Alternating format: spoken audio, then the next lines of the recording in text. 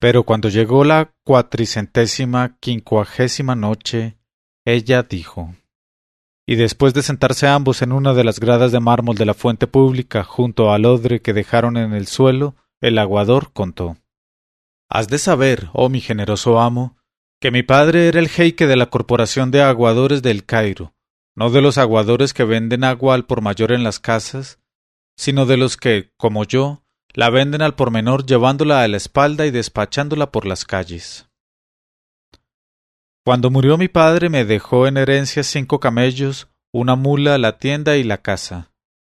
Aquello era más de lo que necesitaba para vivir dichoso un hombre de mi condición. Pero, oh mi amo, el pobre nunca está satisfecho, y el día en que por casualidad se siente satisfecho al fin muere. Así pues yo pensaba para mi ánima: voy a aumentar mi herencia con el tráfico y el comercio. Y al punto fui en busca de diversos prestamistas que me confiaron mercancías. Cargué aquellas mercancías en mis camellos y en mi mula y me marché a traficar en Hedjaz durante la época de peregrinación a la Meca.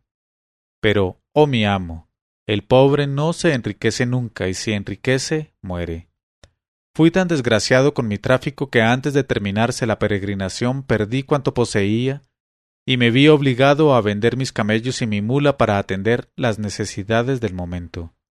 Y me dije: si vuelves a El Cairo te cogerán tus acreedores y te meterán en la cárcel. Entonces me agregué a la caravana de Siria y fui a Damasco, a Alepo y de allí a Bagdad.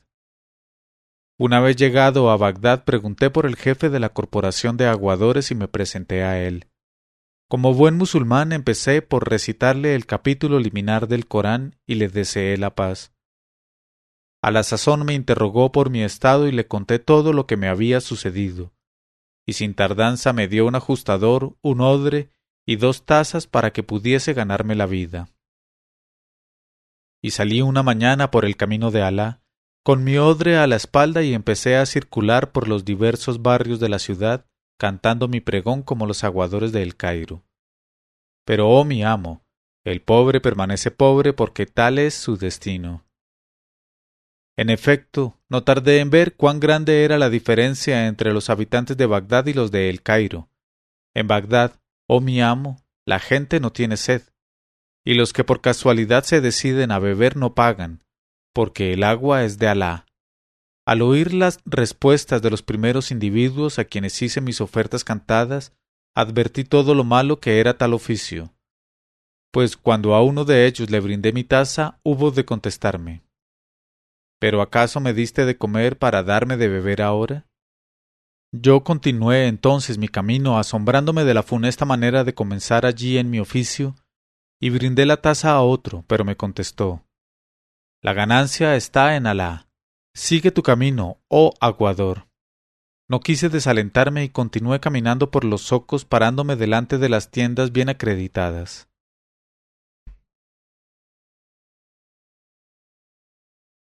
Pero nadie me hizo seña de que le sirviera agua ni quiso dejarse tentar por mis ofertas y el tintineo de mis vasos de cobre. Y así permanecí hasta mediodía sin haber ganado con qué comprarme una bizcochada de pan y un cohombro, porque, oh mi amo, el destino del pobre le obliga a tener a veces hambre, pero el hambre, oh mi amo, es menos dura que la humillación, y el rico experimenta bastantes humillaciones y las soporta peor que el pobre, que no tiene nada que perder ni que ganar. Así yo, por ejemplo, si me he enfadado por tu cólera no es por mí sino por mi agua, que es un don excelente de Alá. Pero tu cólera para conmigo, oh mi amo, se debe a motivos que afectan a tu persona. El caso es que, al ver que mi estancia en Bagdad comenzaba de manera triste, pensé para mi ánima: más te hubiera valido, oh pobre, morir en una cárcel dentro de tu país que en medio de esas gentes a quienes no les gusta el agua. Y mientras me obstinaba en tales pensamientos vi de pronto levantarse en el zoco una gran polvareda y correr gente en cierta dirección. Entonces, como mi oficio consiste en ir a donde va muchedumbre, corrí con todas mis fuerzas, llevando mi odre a la espalda y me dejé llevar por la corriente. Y a la sazón vi un cortejo espléndido compuesto por 2 filas de hombres, que llevaban en la mano bastones, ostentaban gorros enriquecidos con perlas, iban vestidos con hermosos albornoces de seda, y al costado les colgaban magníficos alfanjes incrustados ricamente. Y marchaba al frente de ellos un jinete de aspecto terrible, ante el cual todas las cabezas se inclinaban hasta la tierra. Entonces pregunté, ¿a qué se debe este cortejo, y quién es ese jinete? Me contestaron, bien se ve, por tu acento egipcio y tu ignorancia, que no eres de Bagdad. Ese cortejo es el del Mokadem Ahmad Latiña, jefe de policía de la derecha del califa, que está encargado de mantener el orden por los arrabales. Y el que ves a caballo es él mismo. Disfruta de muchos honores y de un sueldo de 1000 dinares al mes, exactamente igual que su colega Hassan la Peste, jefe de la izquierda. Y cada uno de sus hombres cobra 100 dinares mensuales. Precisamente acaban de salir del diván ahora, y van a su casa para hacer la comida del mediodía. Entonces, oh mi amo, me puse a vocear mi pregón a estilo egipcio tal como me viste hace poco, acompañándome con el tintineo de mis vasos sonoros. Y lo hice de modo que me oyó y me vio el Mokadem Ahmad, y guiando hacia mí su caballo me dijo, «Oh hermano de Egipto, por tu canto te reconozco, dame una taza de agua». Y cogió la taza que le brindé, la volcó y tiró al suelo el contenido para hacérmela llenar por segunda vez y verterla en el suelo de nuevo, exactamente igual que tú, oh mi amo, y beber de un sorbo la tercera taza que me hizo que le llenase. Luego exclamó en alta voz, «¡Viva el Cairo con sus habitantes! Oh aguador, hermano mío, ¿por qué viniste a esta ciudad en donde no se estima y remunera a los aguadores?» Y le conté mi historia y le hice comprender que estaba sin dinero y huido a causa de mis deudas y mis apuros. Entonces exclamó, «Bienvenido seas, pues, a Bagdad», y me dio 5 dinares de oro y encarándose con todos los hombres de su cortejo les dijo, «Por el amor de Alá, recomiendo a vuestra liberalidad este hombre de mi patria». Al punto cada hombre del cortejo me pidió una taza de agua y después de bebérsela dejó en ella 1 dinar de oro. De modo que al cabo de aquella ronda tenía yo más de 100 dinares de oro en la caja de cobre que colgaba de mi cinturón. Luego me dijo el Mokadem Ahmad Latiña, «Esta será tu remuneración cada vez que nos sirvas de beber durante tu estancia en Bagdad». Así es que en pocos días se llenó varias veces mi caja de cobre, y conté los dinares y vi que poseía 1000 y pico. Entonces pensé para mi ánima, ya te llegó la hora de volver a tu país, oh aguador, pues por muy bien que se esté en tierra extraña se encuentra uno en su patria mejor todavía. Y además tienes deudas y has de pagarlas. Entonces me dirigí al diván donde ya me conocían y me trataban con muchos miramientos, y entré a despedirme de mi bienhechor recitándole estos versos. En este momento de su narración, Sherazada vio aparecer la mañana y se calló discretamente.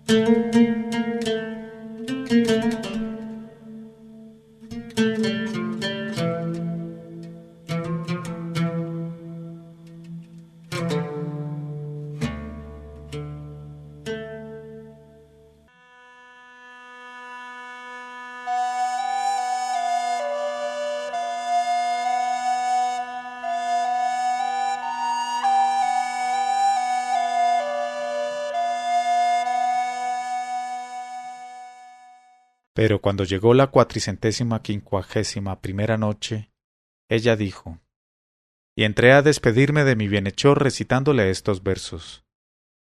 La morada del extranjero en tierra extranjera es semejante a un edificio construido en el aire. Sopla el viento, se derrumba el edificio, y el extranjero lo abandona. Más le hubiera valido no construirlo. Luego le dije, he aquí que parte para el Cairo una caravana. Quisiera agregarme a ella para volver con los míos. Entonces me dio una mula y 100 dinares y me dijo, a mi vez, oh jeique, quisiera encargarte una comisión de confianza. ¿Conoces a mucha gente en el Cairo? Yo contesté, conozco a toda la gente generosa que allá habita. Él me dijo, Entonces toma esta carta y entrégasela en propia mano a mi antiguo compañero Alí Azogue de El Cairo, y dile de mi parte: tu jefe te envía sus zalemas y sus votos. Ahora está con el califa Harún al-Rashid. Cogí la carta, besé la mano del Mokadem Ahmad y abandoné Bagdad para venir a El Cairo, donde llegué hace 5 días apenas. Empecé por buscar a mis acreedores, a quienes pagué religiosamente con todo el dinero que había ganado en Bagdad, merced a la generosidad de Ahmad la Tiña. Tras de lo cual volví a ponerme mi ajustador de cuero, cargué mi odre a la espalda y me hice aguador como antes, tal cual me ves, oh mi amo. Pero en vano busco por todo el Cairo al amigo de Ahmad la Tiña, a Alí Azogue, pues no puedo dar con él para entregarle la carta que llevo siempre entre los pliegues de mi ropa. Y tal es, oh mi amo, la aventura que me acaeció con el más generoso de mis clientes. Cuando el aguador hubo acabado de contar su historia, Alí Azogue se levantó y le abrazó como el hermano abraza al hermano y le dijo: oh aguador semejante mío, perdóname mi cólera de hace poco para contigo. Sin duda el hombre que encontraste en Bagdad y era más generoso que yo, el único más generoso que yo, es mi antiguo jefe. Porque el Alí Azogue a quien buscas, el primer compañero de Ahmad la Tiña, soy yo mismo. Regocija pues tu alma, refresca tus ojos y tu corazón, y dame la carta de mi superior. Entonces el aguador hubo de entregarle la carta abriéndola el otro y leyendo en ella lo que sigue. La zalema del Mokadem Ahmad la Tiña al más ilustre y al primero de sus hijos, Alí Azogue. Te escribo, oh adorno de los más hermosos, en una hoja que volará hacia ti con el viento. Si fuese pájaro, yo mismo a tus brazos volaría transportado por el deseo. Pero, ¿podrá volar aún el pájaro a quien cortaron las alas? Porque has de saber, oh el más hermoso, que estoy ahora a la cabeza de los 40 alguaciles de Ayub, lomo de camello. Todos ellos, como nosotros, antiguos, bravos, autores de 1000 soberbias hazañas. Y fui nombrado por nuestro amo el califa Harún al-Rashid, jefe de policía de su derecha, encargado de custodiar la ciudad y los arrabales con un sueldo de 1000 dinares al mes, sin contar los ingresos extraordinarios y ordinarios por parte de las gentes que desean congraciarse conmigo. Si tú, oh el más querido, quieres dar un vasto meidán al vuelo de tu genio y abrirte la puerta de las bienandanzas y las riquezas, no tienes más que venir a Bagdad para reunirte con tu amigo. Aquí acometerás altas empresas, y te prometo obtenerte entonces los favores del califa, una plaza digna de ti y de nuestra amistad, y un tratamiento tan considerable como el mío. Ven pues, hijo mío, a reunirte conmigo y a dilatarme el corazón con tu presencia deseada. Y sean contigo la paz de Alá y sus bendiciones. Ya Alí. Cuando Alí Azogue hubo leído esta carta de su jefe Ahmad la Tiña, se estremeció de alegría y de emoción, y blandiendo su largo bastón en una mano y la carta en la otra mano, ejecutó una danza fantástica sobre los escalones de la fuente, atropellando a las viejas y a los mendigos. Después besó varias veces la carta llevándosela a la frente luego, y se quitó su cinturón de cuero y lo vació, dejando en las manos del aguador todas las monedas de oro que contenía, para darle gracias por la buena noticia y la comisión. Y se apresuró a reunirse en el subterráneo con los bergantes de su banda para anunciarles su inmediata partida a Bagdad. Cuando estuvo entre ellos, les dijo: Hijos míos, os dejo encomendados unos a otros. Entonces exclamó su lugarteniente: ¿Cómo, maestro? ¿Es que nos abandonas? Alí contestó: Me espera mi destino en Bagdad, entre las manos de mi jefe Ahmad la Tiña. El otro dijo: Precisamente nos hallábamos en un momento de apuro. Nuestro almacén de provisiones está vacía. ¿Y qué va a hacer de nosotros sin ti? Alí contestó: Antes de llegar a Bagdad, en cuanto entre en Damasco, ya encontraré la manera de enviaros algo con que podáis atender a todas vuestras necesidades. No temáis, pues, hijos míos. Luego se quitó la ropa que llevaba, hizo sus abluciones y se vistió con un traje ceñido a la cintura, y con un largo capote de viaje de amplias mangas. Guardó en su cinturón de cuero 2 puñales y un machete. Se puso a la cabeza un tarbush extraordinario y empuñó una inmensa lanza de 42 codos de longitud y hecha con nudos de bambú que podían meterse a voluntad unos con otros. Después saltó a lomos de su caballo y se marchó. Apenas había salido de El Cairo cuando divisó. En este momento de su narración, Sherazada vio aparecer la mañana y se calló discretamente.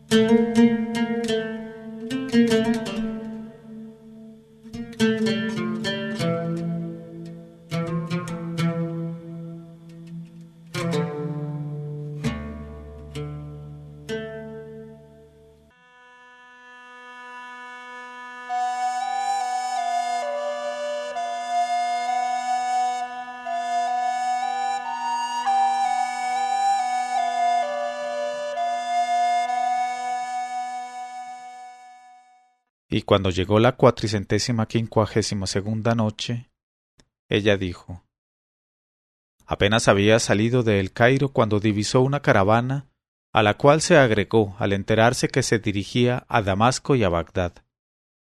Aquella caravana era del síndico de los mercaderes de Damasco, hombre muy rico que volvía desde la Meca a su país. Y he aquí que Alí, que era joven, hermoso y todavía no tenía pelo en las mejillas, le gustó en extremo al síndico de los mercaderes, a los camelleros y a los muleteros, y a la vez que se defendía de sus diversos atentados nocturnos, supo hacerle una porción de servicios apreciables, protegiéndolos contra los beduinos salteadores y los leones del desierto, de modo que a su llegada a Damasco le demostraron su agradecimiento gratificándole cada cual con 5 dinares. Y Alí, que no se olvidaba de sus compañeros del Cairo, se apresuró a enviarles todo aquel dinero, sin guardar para él más que lo estrictamente necesario para continuar su camino y llegar a Bagdad por fin. Y así fue como Alí Azogue de El Cairo abandonó su país para ir a Bagdad buscando su destino entre las manos de su maestro Ahmad Latiña, el antiguo jefe de aquellos bravos. No bien hubo entrado en la ciudad, se dedicó a buscar la vivienda de su amigo preguntando a varias personas que no supieron o no quisieron indicársela. Y llegó de tal suerte a una plaza llamada Al-Nafs, donde vio a unos muchachos que estaban jugando bajo la dirección de otro más pequeño que todos ellos, y al que llamaban Maud el Aborto. Y precisamente se trataba de aquel Maud el Aborto que era hijo de la hermana casada de Zeinab. Y Alí Azogue pensó para sí: ya Alí, las nuevas de las personas nos las facilitan sus hijos. Y para atraerse a los chicos al punto se dirigió a la tienda de un confitero y compró un pedazo grande de alagua, con aceite de sésamo y azúcar. Luego se acercó a los pequeñuelos que jugaban y les dijo: ¿cuál de vosotros quiere alagua todavía caliente? Pero Mahmud el Aborto no dejó acercarse a los demás chicos y fue a ponerse delante de Alí él solo y le dijo: dame alagua. Entonces Alí le dio el pedazo deslizándole en la mano al mismo tiempo una moneda de plata. Pero cuando el Aborto vio el dinero, creyó que aquel hombre se lo daba para atentar contra él y seducirle y le gritó: vete, yo no me vendo, yo no hago cosas feas. Pregunta a los demás por mí y te lo dirán. Alí Azogue, que en aquel momento no pensaba en liviandades ni en nada semejante, dijo al pequeño pervertido: hijo mío, lo que te doy es para pagarte un informe que deseo de ti, y si te pago es porque los bravos pagan siempre los servicios que sean de otros bravos. ¿Puedes decirme solamente dónde está la vivienda del mocadem Ahmad Latiña? El Aborto contestó: si no es más que eso lo que deseas de mí, la cosa es fácil. Echaré a andar delante de ti, y cuando llegue frente a la casa de Ahmad Latiña con mis pies descalzos, lanzaré contra la puerta un guijarro. De este modo nadie me verá hacerte la indicación, y así sabrás cuál es la vivienda de Ahmad Latiña. Y efectivamente echó a correr delante de Azogue y al cabo de cierto tiempo cogió con sus pies descalzos un guijarro, y sin moverse, lo lanzó contra la puerta de una casa. Y maravillado de la puntería, de la precocidad, de la destreza, de la desconfianza, de la malicia y de la sutileza del pillastre, exclamó Azogue: Inshallah, ya Mahmud. El día en que también me nombren jefe de policía te escogeré para que seas el primero entre 3 bravos. Luego Alí llamó a la puerta de Ahmad la Tiña.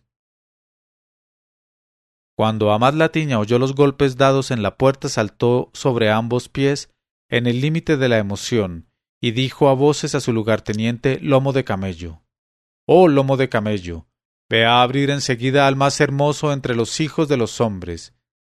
El que llama a mi puerta no es otro que Alí Azogue, mi antiguo lugarteniente de El Cairo. Lo conozco por su manera de llamar». Y Lomo de Camello ni por un instante dudó que fuese precisamente Alí Azogue quien estaba al otro lado de la puerta, y se apresuró a abrirla y a introducirle donde esperaba a Ahmad la Tiña. Y abrazáronse tiernamente los dos antiguos amigos, y después de las primeras efusiones y las alemas reiteradas como si se tratase de un hermano suyo, Ahmad la Tiña le vistió con un traje magnífico, diciéndole: «Cuando el califa me nombró jefe de su derecha y me dio ropas para mis hombres, reservé este traje para ti pensando que te encontraría un día u otro».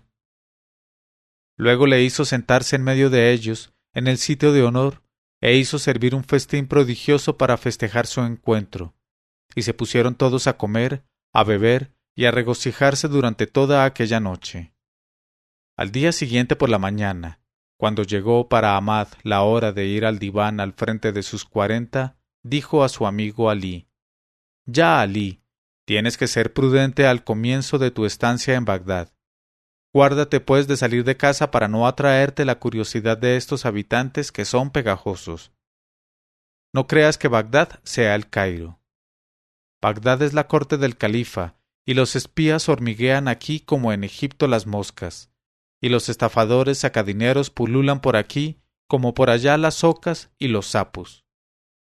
Y contestó Alí Azogue: «Oh maestro, ¿acaso vine a Bagdad para encerrarme como una virgen entre las 4 paredes de una casa?». Pero Ahmad le aconsejó que tuviera paciencia y se marchó al diván al frente de sus alguaciles. En cuanto a Alí Azogue, en este momento de su narración, Sherazada vio aparecer la mañana y se calló discreta.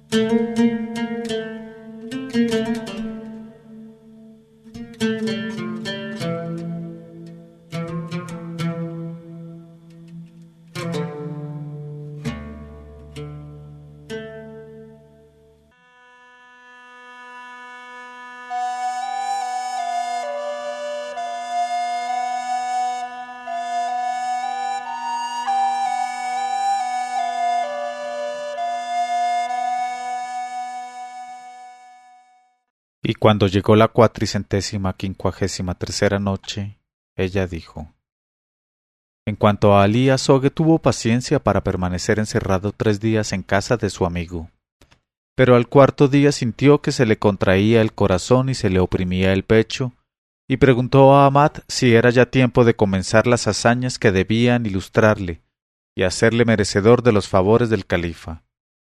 Ahmad contestó: «Cada cosa a su hora, hijo mío.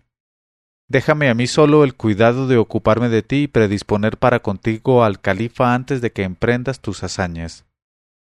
Pero en cuanto salió Ahmad la Tiña, Alí Azogue no pudo estarse quieto y se dijo: «Voy a tomar un poco de aire nada más para dilatarme el pecho».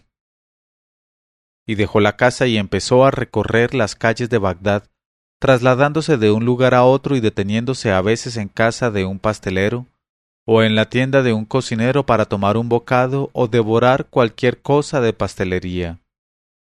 Y he aquí que divisó un cortejo de 40 negros vestidos de seda roja, cubiertos con gorros altos de fieltro blanco y armados de grandes machetes de acero.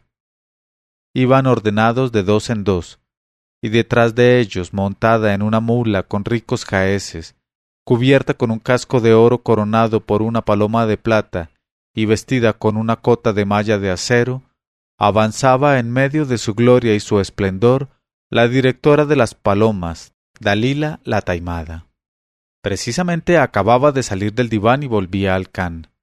Pero al pasar por delante de Alí Azogue, a quien no conocía y que no la conocía a ella, quedó asombrada de su belleza, de su juventud, de su buen aspecto, de su apostura elegante, de su apariencia agradable y sobre todo de su semejanza en la expresión de la mirada con el propio Ahmad Latiña, su enemigo.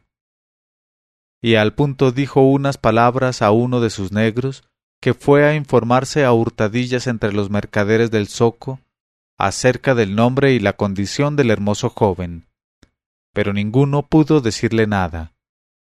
Así es que cuando Dalila regresó a su pabellón del Khan, llamó a su hija Zeinab y le dijo que le llevara la mesa de la arena adivinatoria.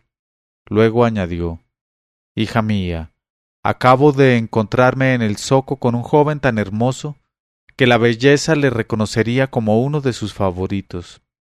Pero, oh hija mía, su mirada se asemeja de un modo muy extraño a la de nuestro enemigo Ahmad Latiña, y mucho me temo que ese extranjero a quien nadie en el zoco conoce haya venido a Bagdad para jugarnos alguna mala pasada. Por eso voy a consultar acerca de él a mi mesa adivinatoria». Tras estas palabras agitó la arena a estilo cabalístico, murmurando palabras talismánicas y leyendo al revés unos renglones de escritura hebrea. Luego en un libro mágico combinaciones algebraicas y químicas de números y letras, y encarándose con su hija le dijo: «Oh, hija mía, ese hermoso joven se llama Alí Azogue y viene de El Cairo. Es amigo de nuestro enemigo Ahmad Latiña, que no le ha hecho venir a Bagdad más que para jugarnos una mala pasada y vengarse así de la que tú misma le jugaste emborrachándole y quitándole el traje a él y a sus 40. Además, sé que vive en casa de Ahmad Latiña». Pero le contestó su hija Zeinab: «Oh madre mía, y después de todo, ¿qué nos importa el tal individuo?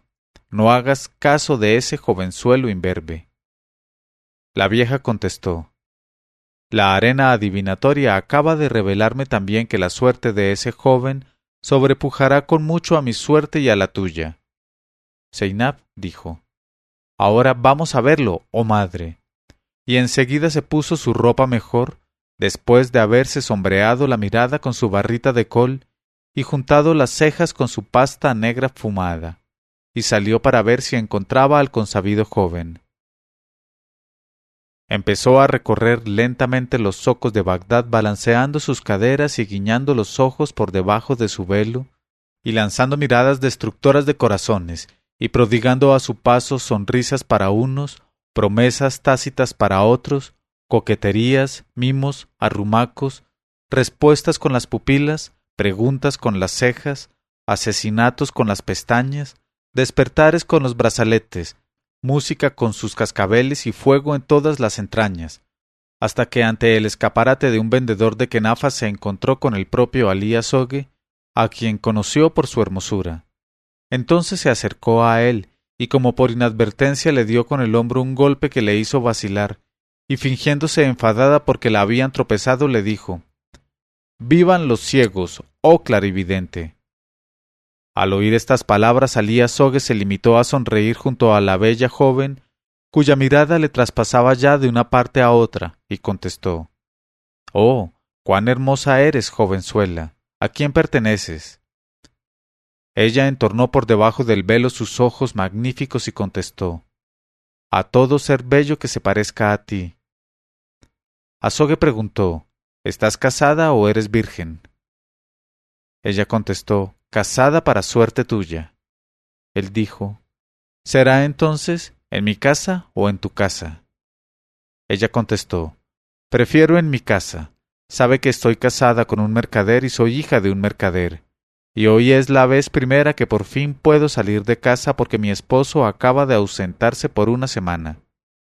Y he aquí que en cuanto él marchó quise divertirme, y dije a mi servidora que guisara para mí manjares muy apetitosos. Pero como los más apetitosos manjares no serían deliciosos sin la sociedad de los amigos, he salido de casa en busca de alguien tan hermoso y tan bien educado como tú, para que comparta mi comida y pase conmigo la noche. Y te he visto y se me entró en el corazón tu amor.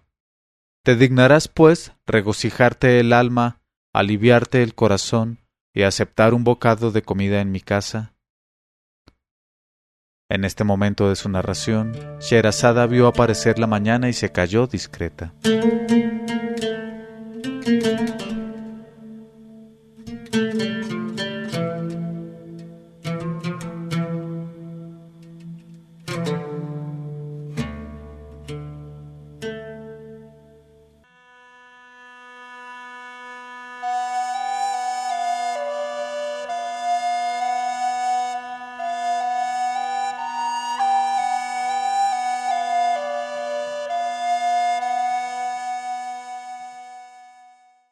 Pero cuando llegó la 454ª noche, ella dijo: «Y a aceptar un bocado de comida en mi casa». El joven contestó: «Cuando a uno le invitan, no es posible rehusar». Entonces echó a andar ella delante de él y él la siguió de calle en calle caminando a cierta distancia. Y mientras caminaba así detrás de ella iba pensando él: «Ya, Alí, lo que hiciste resulta una imprudencia en un extranjero recién llegado. ¿Quién sabe si no te vas a ver expuesto al rencor del marido, que puede caer de improviso sobre ti mientras duermes, y cortarte en venganza tu gallo y los huevos que empolla?» Y he aquí que el sabio ha dicho: «Al que copula en un país extranjero donde le hospedan, le castigará el gran hospitalario». Será, por consiguiente, más razonable por parte tuya excusarte cortésmente con ella, diciéndole algunas palabras amables. Aprovechó pues el momento en que llegaban a un lugar retirado, se acercó a ella y le dijo: «Mira, oh jovenzuela, toma este dinar para ti y dejemos nuestra entrevista para otro día». Ella contestó: «Por el nombre más grande, es absolutamente preciso que seas hoy mi huésped, porque nunca me he sentido tan predispuesta como hoy a los escarceos múltiples y a los juegos ardorosos». Entonces la siguió y llegó con ella frente a una vasta casa cuya puerta estaba cerrada con fuerte cerradura de madera. Y la joven hizo ademán de buscar en su vestido la llave y exclamó luego contrariada: «Pues he perdido mi llave. ¿Cómo vamos a arreglarnos para abrir ahora?». Después fingió tomar una decisión y le dijo: «Abre tú». Él dijo: «¿Cómo voy a abrir sin llave una cerradura? No me atrevo a forzarla». Por toda respuesta le lanzó ella bajo el velo 2 miradas que le abrieron sus cerraduras más profundas. Luego añadió: «No tendrás más que tocarla y se abrirá». Y Azogue puso su mano en la cerradura y la puerta se abrió. Entraron ambos y le condujo ella a una sala llena de armas hermosas y alfombrada con hermosos tapices, donde le hizo sentarse. Extendió sin tardanza el mantel y sentándose junto al joven se puso a comer en su compañía y a colocarle ella misma la comida entre los labios, bebiendo luego con él y divirtiéndose sin permitirle siquiera que la tocara o la diera un beso o un pellizco o un mordisco. Porque en cuanto se inclinaba él hacia ella para besarla, ella interponía la mano vivamente entre su mejilla y los labios del joven, y el beso iba a darle en la mano solamente. Y a las demandas apremiantes de Alí contestaba Zeinab: «La voluptuosidad no llega a su plenitud más que por la noche». Terminada de tal suerte su comida, se levantaron para lavarse las manos y salieron al patio, acercándose al pozo. Y Zeinab quiso manejar por sí sola la cuerda y la polea y sacar el cubo del fondo del pozo. Pero de pronto lanzó un grito y se asomó al brocal, golpeándose el pecho y retorciéndose los brazos presa de una desesperación extremada, y le preguntó a Azogue: «¿Qué te ocurre, ojos míos?». Ella contestó: «Acaba de escurrírseme y caérseme al fondo del pozo mi sortija de rubíes que me estaba grande. Me la había comprado mi marido ayer por 500 dinares, y como me estaba muy grande la achiqué con cera, pero no me sirvió de nada, pues acaba de caérseme ahí abajo». Luego añadió: «Ahora mismo voy a ponerme desnuda y a bajar al pozo, que no es profundo, para buscar mi sortija. Vuélvete, pues, de cara a la pared para que pueda desnudarme».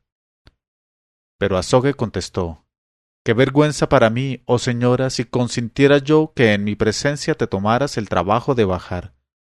Yo solo bajaré a buscar en el fondo del agua tu sortija». Y al momento se desnudó completamente, cogióse con las 2 manos a la cuerda de fibras de palmera de la garrucha y se dejó bajar en el cubo al fondo del pozo. Cuando tocó el agua, soltó la cuerda y se sumergió en busca de la sortija, y le llegaba a los hombros el agua fría y negra en la oscuridad. Y en aquel mismo instante Zeinab la embustera tiró con viveza del cubo y gritó a Azogue: «Ya puedes llamar para que te socorra a tu amigo Amat la Tiña», y se apresuró a salir de la casa llevándose las ropas de Azogue. Luego, sin cerrar detrás de ella la puerta, se volvió con su madre. Y he aquí que la casa donde Zeinab había arrastrado a Azogue pertenecía a un emir del diván, ausente entonces para ir a sus asuntos. Así es que cuando estuvo de regreso en su casa y vio la puerta abierta, no le cupo duda de que allí había entrado un ladrón y llamó a su palafrenero y empezó a hacer pesquisas por toda la casa. Pero al ver que no se habían llevado nada y que no había huellas de ladrones, no tardó en tranquilizarse. Luego, como quería hacer sus abluciones, dijo a su palafrenero: «Coge el jarro y llénamelo con agua fresca del pozo». Y el palafrenero fue al pozo e hizo bajar el cubo, y cuando lo creyó bastante lleno quiso tirar de él, pero lo encontró extraordinariamente pesado. Entonces miró al fondo del pozo y divisó sentada en el cubo una vaga forma negra que le pareció un efrit.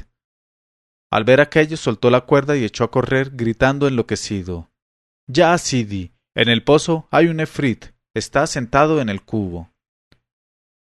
Entonces le preguntó el emir: «¿Y cómo es?». El palafrenero dijo: «Es terrible y negro, y gruñía como un cochino».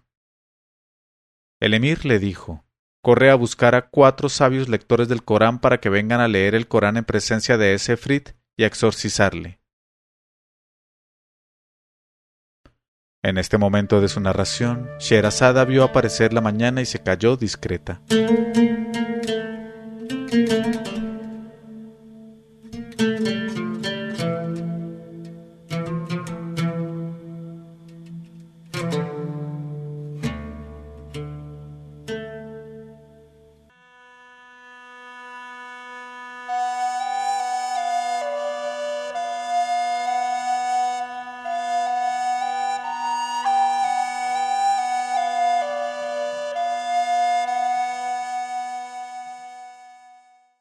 Y cuando llegó la 455ª noche, ella dijo: «Para que vengan a leer el Corán en presencia de ese efrit y a exorcizarle». Y el palafrenero salió al punto corriendo en busca de los sabios lectores del Corán que se instalaron alrededor del pozo, y comenzaron a recitar los versículos conjuratorios, mientras el palafrenero y su amo tiraban de la cuerda y sacaban el cubo fuera del pozo. Y en el límite del espanto, vieron todos al efrit consabido que no era otro que Alí Azogue saltar del cubo sobre ambos pies y exclamar: «Alá Akbar».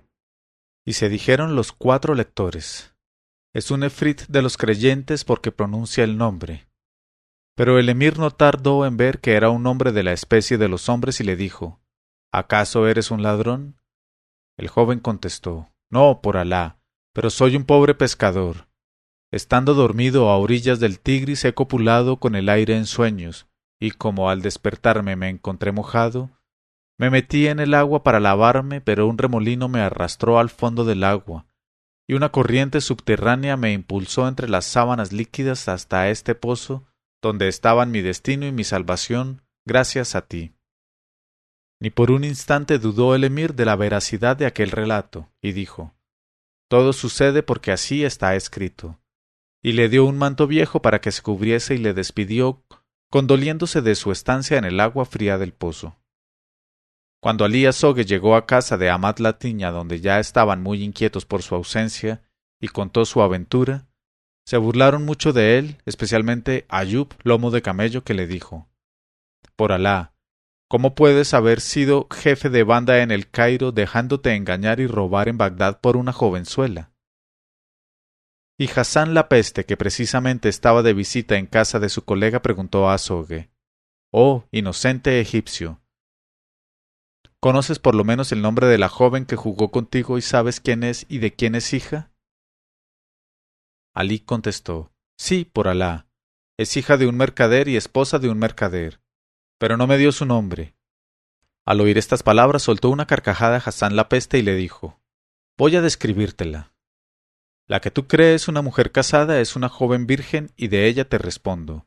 Se llama Zeinab, y no es hija de ningún mercader sino de Dalila la Taimada, directora de nuestras palomas mensajeras. Con su dedo meñique hacían dar vueltas a todo Bagdad ella y su madre, Ya Ali, y se trata de la misma que embaucó a tu maestro, robándole los trajes a él y a sus 40 aquí presentes. Y como Alí Azogue reflexionara profundamente, Hassan la Peste le preguntó: ¿qué piensas hacer ahora? Alí contestó: casarme con ella, porque la amo locamente a pesar de todo. Entonces le dijo Hassan: en ese caso te auxiliaré, pues sin mí ya puedes abandonar de antemano un proyecto tan temerario, renunciando a él y acallando tu hígado con respecto a la lista jovenzuela. Azogue exclamó: ya, Hassan, ayúdame con tus consejos. Hassan le dijo: de todo corazón amistoso, pero con la condición de que en lo sucesivo no bebas más que en la palma de mi mano, ni obres más que bajo mis banderas. Y en tal caso, te prometo el logro de tu proyecto y la satisfacción de tus deseos. El joven contestó: ya, Hassan, soy tu criado y tu discípulo. Entonces le dijo la Peste: empieza por desnudarte completamente.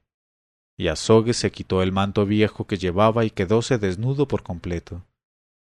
Entonces Hassan la Peste cogió un puchero lleno de pez y una pluma de gallina, y barnizó con aquello todo el cuerpo de Azogue y la cara, de modo que le dio apariencia de un negro. Luego, para completar la semejanza, le tiñó de rojo vivo los labios y el borde de los párpados, le dejó secar un momento, le tapó con un paño blanco la venerable herencia de su padre y le dijo después: hete aquí transformado en negro, ya Ali, y también vas a convertirte en cocinero, porque has de saber que el cocinero de Dalila, de Zeinab, de los 40 negros, y de los 40 perros de la raza de aquellos que sirvieron a los pastores de Solimán, es un negro como tú. Vas a procurar encontrarte con él y le hablarás en lengua negra, y después de las zalemas le dirás: hace mucho tiempo, hermano negro, que no nos hemos reunido para beber nuestra bebida fermentada, la excelente busa, y comer kabaz de cordero. ¿Vamos a festejar el día de hoy? Pero te contestará que se lo impiden sus ocupaciones y los cuidados de su cocina. Entonces tratarás de emborracharle y de interrogarle de la calidad y cantidad de los manjares que guisa para Dalila y su hija, del alimento de los 40 negros y los 40 perros, del sitio en que están las llaves de la cocina y de la despensa y de todo. Y todo te lo dirá, porque el borracho no oculta nada de lo que deja de contar cuando no le domina la embriaguez. Una vez que hayas adquirido de él estos diversos datos, le narcotizas con bang. Te vestirás con sus propios trajes, te meterás en el cinturón sus cuchillos de cocina, cogerás el cesto de provisiones, irás al zoco a comprar carne y verduras, volverás a la cocina, irás a la despensa para sacar lo que necesites como manteca, aceite, arroz y otras cosas por el estilo. Guisarás los manjares conforme a las indicaciones aprendidas. Los presentarás bien, echarás bang en ellos y te irás a servírselos a Dalila, a su hija, a los 40 negros y a los 40 perros, durmiéndoles de aquel modo. Entonces les quitarás todos sus efectos y sus ropas y me los traerás.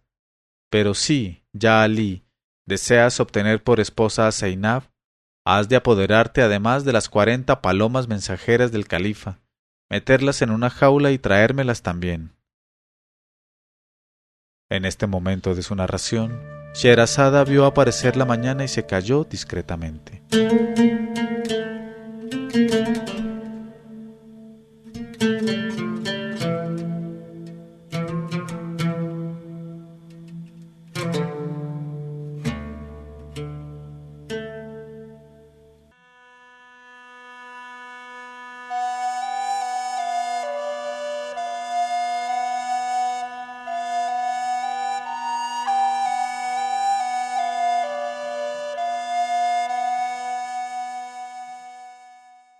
Pero cuando llegó la 456ª noche, ella dijo: has de apoderarte, además, de las 40 palomas mensajeras del califa, meterlas en una jaula y traérmelas también.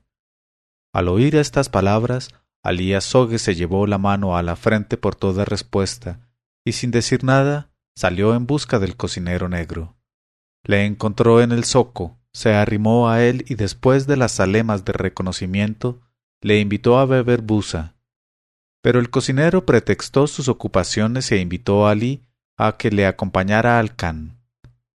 Allí obró Azogue exactamente conforme con las instrucciones de Hassan la Peste, y una vez que hubo emborrachado a su huésped le interrogó acerca de los platos del día. El cocinero contestó: «Oh hermano negro, a diario, para la comida de mediodía hay que preparar 5 platos diferentes y de diferente color para Set Dalila y Set Zeinab, y el mismo número de platos para la comida de la noche. Pero hoy me han pedido 2 platos más, y he aquí los platos que voy a guisar para mediodía: lentejas, guisantes, una soja, un cochifrito de carnero y sorbete de rosa. En cuanto a los 2 platos suplementarios son arroz con miel y azafrán, y una bandeja de granos de granada con almendras mondadas, azúcar y flores». Alí le preguntó: «¿Y cómo les sirves de ordinario la comida a tus amas?». El otro contestó: «A cada una le pongo su mantel aparte».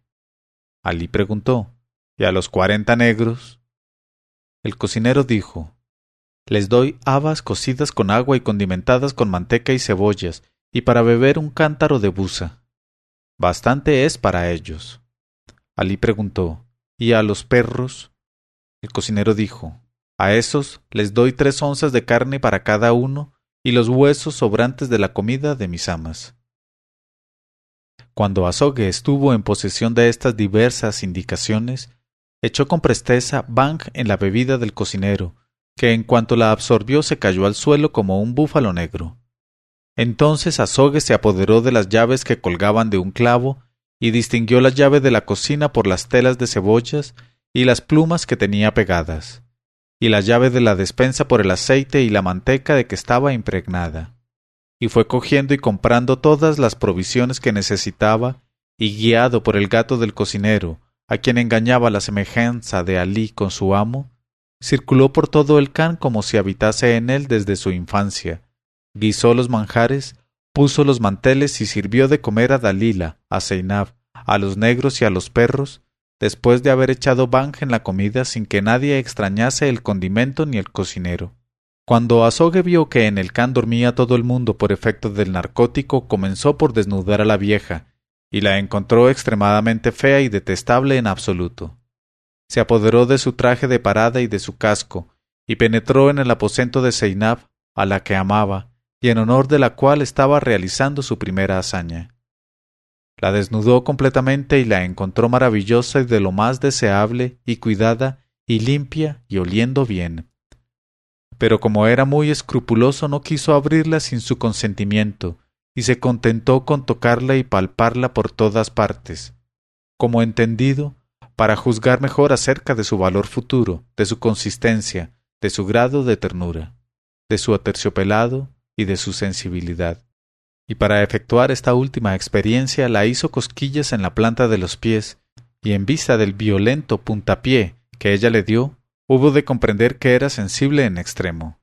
Entonces, seguro ya de su temperamento, se llevó sus vestidos y fue a despojar a todos los negros. Luego subió a la terraza, entró en el palomar y se apoderó de todas las palomas metiéndolas en una jaula, y tranquilamente, sin cerrar las puertas, regresó a casa de Amat la Tiña, donde le esperaba Hassan la Peste, que maravillado de su destreza le felicitó y le prometió su concurso a fin de obtener para él a Zeinab en matrimonio. En cuanto a Dalila la taimada, fue la primera en salir del sueño en que la había sumido el bang. Necesitó algún tiempo para recobrar completamente el sentido, pero cuando comprendió que la había narcotizado se cubrió con sus acostumbradas vestiduras de vieja y corrió primeramente al palomar encontrándolo vacío de sus palomas, y bajó entonces al patio del Khan y vio a sus perros dormidos todavía y echados como muertos en sus perreras. Buscó a los negros y los halló sumergidos en el sueño, como también al cocinero, A la sazón, en el límite del furor, fue corriendo al aposento de su hija Zeinab y la vio durmiendo toda desnuda y colgándole del cuello un hilo y un papel. Abrió el papel y leyó en él las siguientes palabras: Yo, Alí Azogue de El Cairo, y nada más que yo, soy el bravo, el valiente, el listo, el diestro autor de todo esto. Al ver aquello pensó Dalila: ¿Quién sabe si ese maldito no le ha roto el candado? Y se inclinó con viveza sobre su hija examinándola y vio que su candado seguía intacto. Esta seguridad la consoló un poco y la decidió a despertar a Zeinab, haciéndole aspirar contra Bang. Luego de contarle lo que acababa de suceder, y añadió: Oh, hija mía, después de todo debes estar agradecida a ese Azogue porque no te ha roto el candado, aunque hubiera podido hacerlo impunemente. En vez de hacer sangre a tu pájaro, se ha contentado con llevarse las palomas del califa. ¿Qué va a hacer de nosotras ahora? Pero enseguida dio con un medio de recobrar las palomas y dijo a su hija: Espérame aquí, no voy a ausentarme por mucho tiempo. Y salió del Khan y se dirigió a casa de Ahmad la Tiña y llamó a la puerta. Al punto exclamó Hassan la Peste, que estaba allí: Es Dalila la taimada, la conozco por su manera de llamar. Ve a abrirle enseguida, ya, Alí. Y Alí, en compañía de Lomo de Camello, fue a abrir la puerta a Dalila, que entró con cara sonriente y saludó a toda la concurrencia. Y he aquí que precisamente Hassan la Peste, Ahmad la Tiña y los demás estaban en aquel momento sentados en tierra alrededor del mantel y comían pichones asados, rábanos y cohombros. Y cuando entró Dalila, la Peste y la Tiña se levantaron en honor suyo y le dijeron: Oh, vieja llena de espiritualidad, madre nuestra, siéntate a comer de estos pichones con nosotros. Te hemos reservado tu parte de festín. Al oír estas palabras, Dalila sintió ennegrecerse el mundo ante ella y exclamó: ¿No os da a todos vosotros vergüenza robar y asar las palomas que el califa prefiere a sus propios hijos? Ellos contestaron: ¿Y quién ha robado las palomas del califa, oh madre nuestra? Ella dijo: El egipcio Alí Azogue. Este contestó: Oh madre de Zeinab, cuando hice asar estas palomas no sabía que eran mensajeras. De todos modos, aquí tienes una que vuelve a ti. Y le ofreció uno de los pichones asados. Entonces Dalila cogió un trozo de alón, se lo llevó a los labios, lo saboreó un instante y exclamó: Por Alá, mis palomas viven todavía porque no es su carne esta. Las alimenté con grano mezclado con almizcle y las distinguiría en el olor y en el sabor que conservan.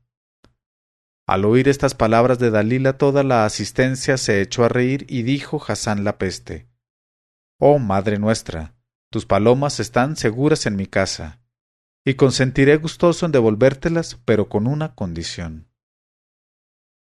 Ella dijo: Habla, ya, Hassan. De antemano accedo a todas las condiciones y entre tus manos tienes mi cabeza. En este momento de su narración, Sherazada vio aparecer la mañana y se calló discreta.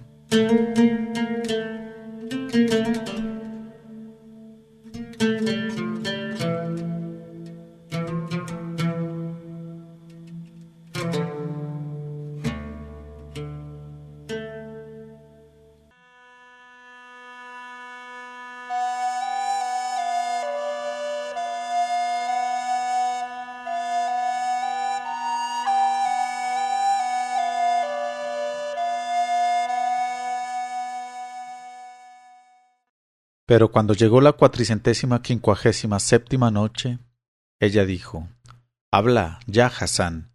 De antemano accedo a todas las condiciones y entre tus manos tienes mi cabeza.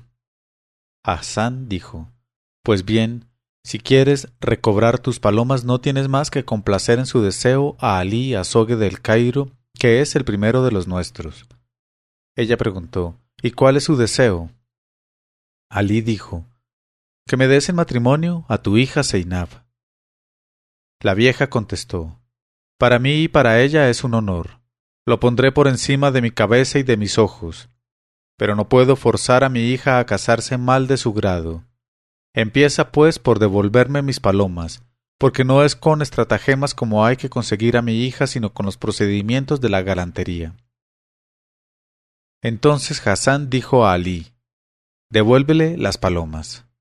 Azogue entregó la jaula a Dalila, que le dijo: si verdaderamente deseas unirte como es debido a mi hija, oh muchacho, no es a mí a quien tienes que dirigirte ahora, sino a su tío, mi hermano Zoraik, el vendedor de pescado frito, porque el tutor legal de Zeinab es él, y ni yo ni ella podemos hacer nada sin su consentimiento.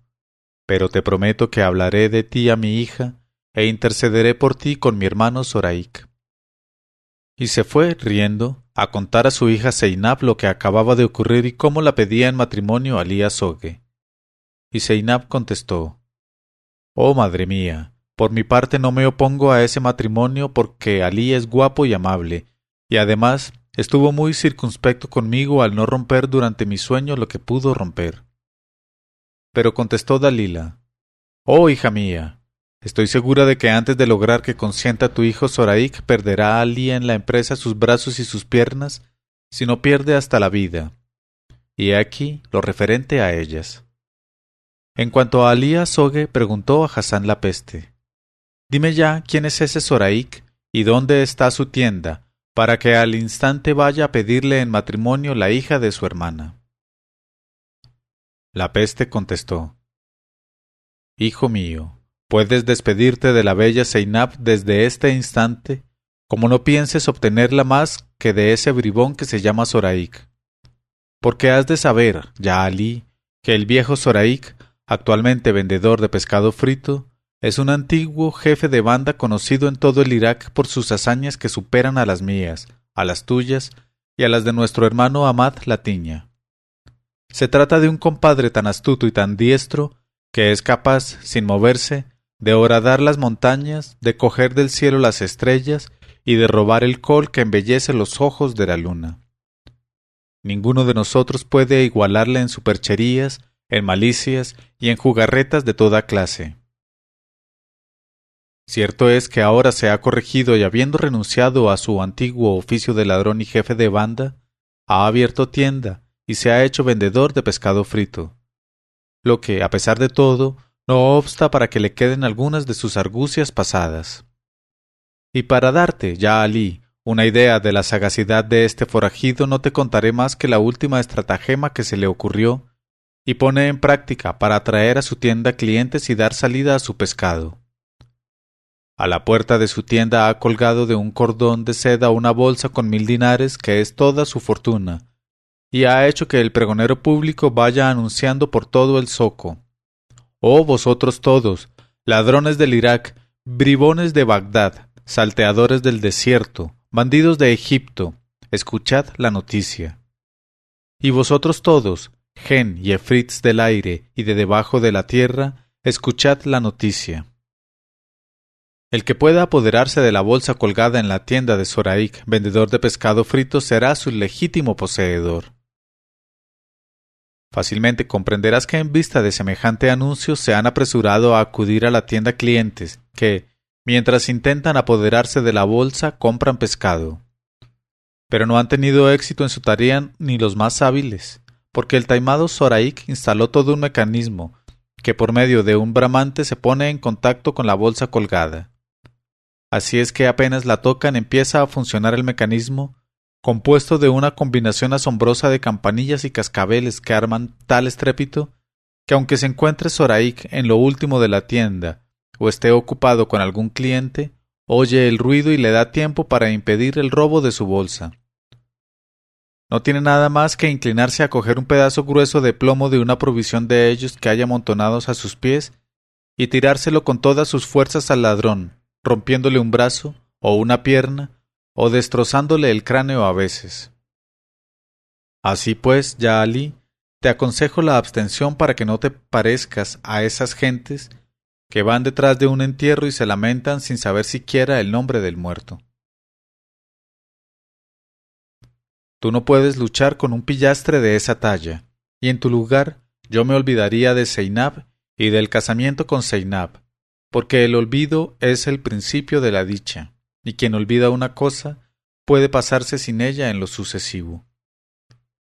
Cuando oyó Alí Azogue estas palabras del prudente Hassan la Peste, exclamó: «No, por Alá, no podré nunca decidirme a olvidar a esa jovenzuela de ojos oscuros, de sensibilidad extremada, de temperamento extraordinario.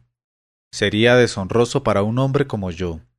Es preciso, pues, que vaya a intentar apoderarme de esa bolsa y obligar de tal suerte al viejo bandido a que consienta en mi matrimonio, dándome la joven a cambio de la bolsa cogida».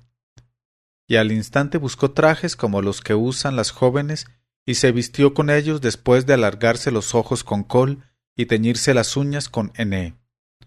Tras de lo cual se echó modestamente por la cara el velo de seda y ensayó a andar balanceándose como las mujeres, y lo consiguió a maravilla.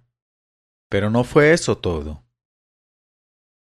En este momento de su narración, Scheherazada vio aparecer la mañana y se calló discreta.